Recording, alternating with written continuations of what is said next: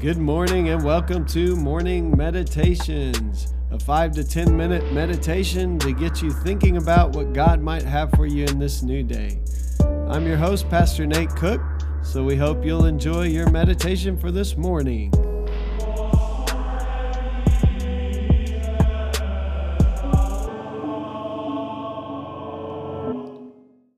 Good morning, this is Pastor Nate, and this is your morning meditation for Friday, April the 10th, 2020. It's Good Friday today. So today we're going to read from Psalm 69, verse 30 through 33. This is a psalm that's often read on Good Friday, so I'm going to read it to you, and then we may read a little more because I think we need some context. I will praise the name of God with a song. I will magnify him with thanksgiving. This will please the Lord more than an ox or a bull with horn or hooves. Let the oppressed see it and be glad. For you who seek God, let your hearts revive. For the Lord hears the needy and does not despise his own that are in bonds. So this psalm is a psalm that's a messianic psalm. It's also kind of a lament psalm. It's one that's often read on Good Friday because of some of the words of it. I want to read you a few more of the words. The beginning reminds us of the laments we talked about on Sunday. Save me, O God, for the waters have come up to my neck. I sink in the miry depths where there is no foothold. I have come into the deep waters. The floods engulf me. I am worn out, calling for help. My throat is parched. And it goes on throughout, and it says, but I pray to you in the time of your favor. Rescue me from the mire. Do not let me sink. Deliver me from those who hate me, from the deep waters. And then we see this kind of picture of Jesus being crucified even. You know how I am scorned.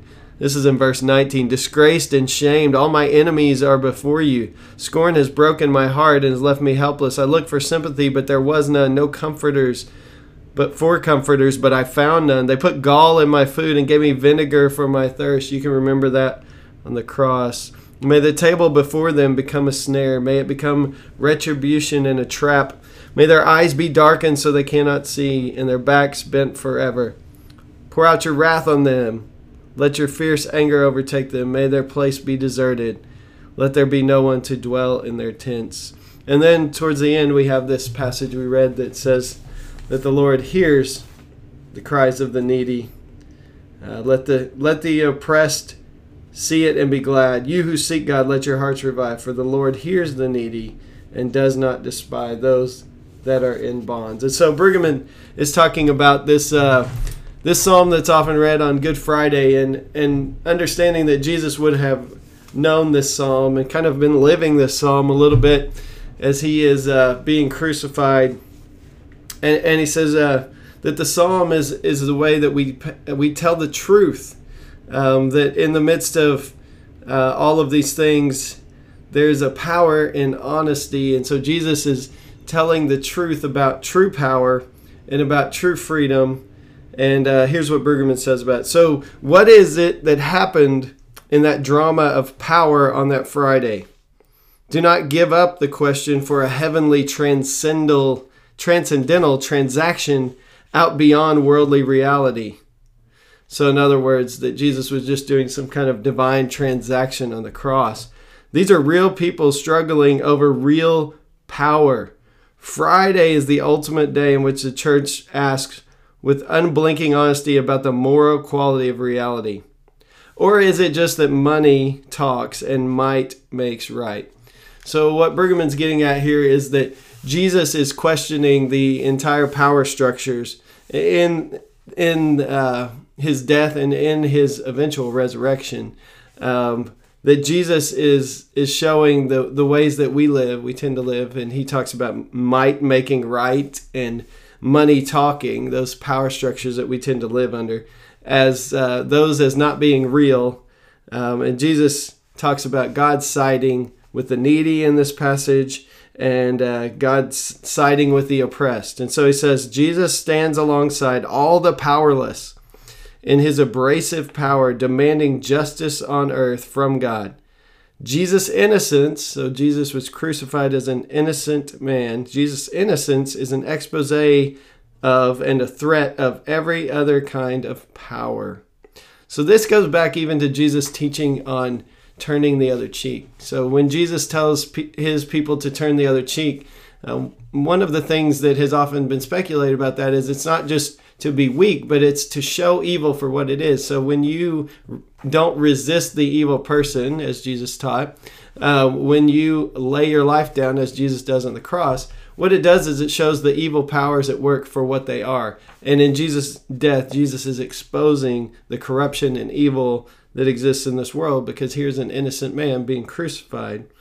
And so Jesus stands alongside the powerless in his abrasive power. And he said it would be quite an Easter if the church resolved to come clean on this moral claim. Talk about a coup. No wonder it made the governor nervous and the crowd frantic. They killed him, but he kept praying in his dangerous, abrasive honesty.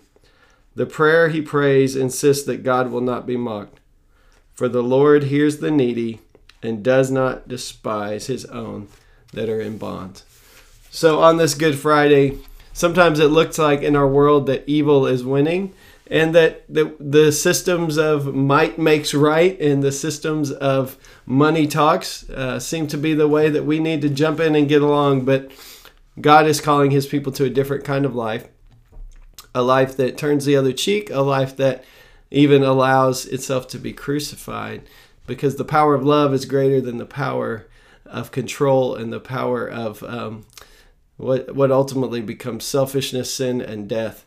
And so Jesus on the cross lays down his life willingly to show power for what it really is, and that is that love wins the day. And so the prayer for today is, God is the God of the poor and powerless. You have taught us how to speak in the face of inhumanity. You call us to tell the truth and expose the false orderings of power that oppress and kill. Make us bold to follow the example of Jesus and to speak your word, trusting in your justice and your deliverance. Amen.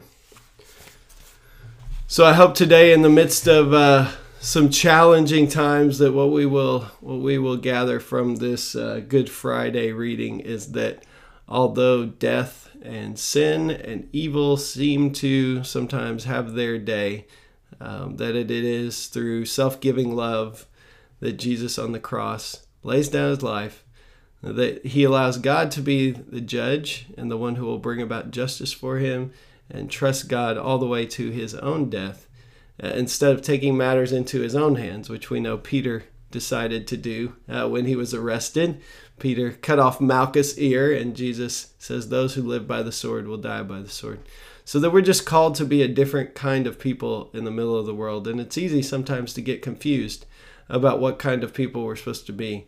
But Jesus, all the way to his death, loves. Jesus forgives. Father, forgive them, for they know not what they're doing. And Jesus even turns the other cheek to the point of laying down his own life, proving that the way of Jesus is the way of life. The powers of death could not hold him on that cross, which we will celebrate on Sunday. So that's just a thought for this morning, and I hope you have a great day. Well, thanks again for joining us for this morning meditation. Hey, do us a favor, rate us on iTunes, or even leave some feedback about our podcast so that other listeners can know how much you enjoy your morning meditations. Hey, have a great day.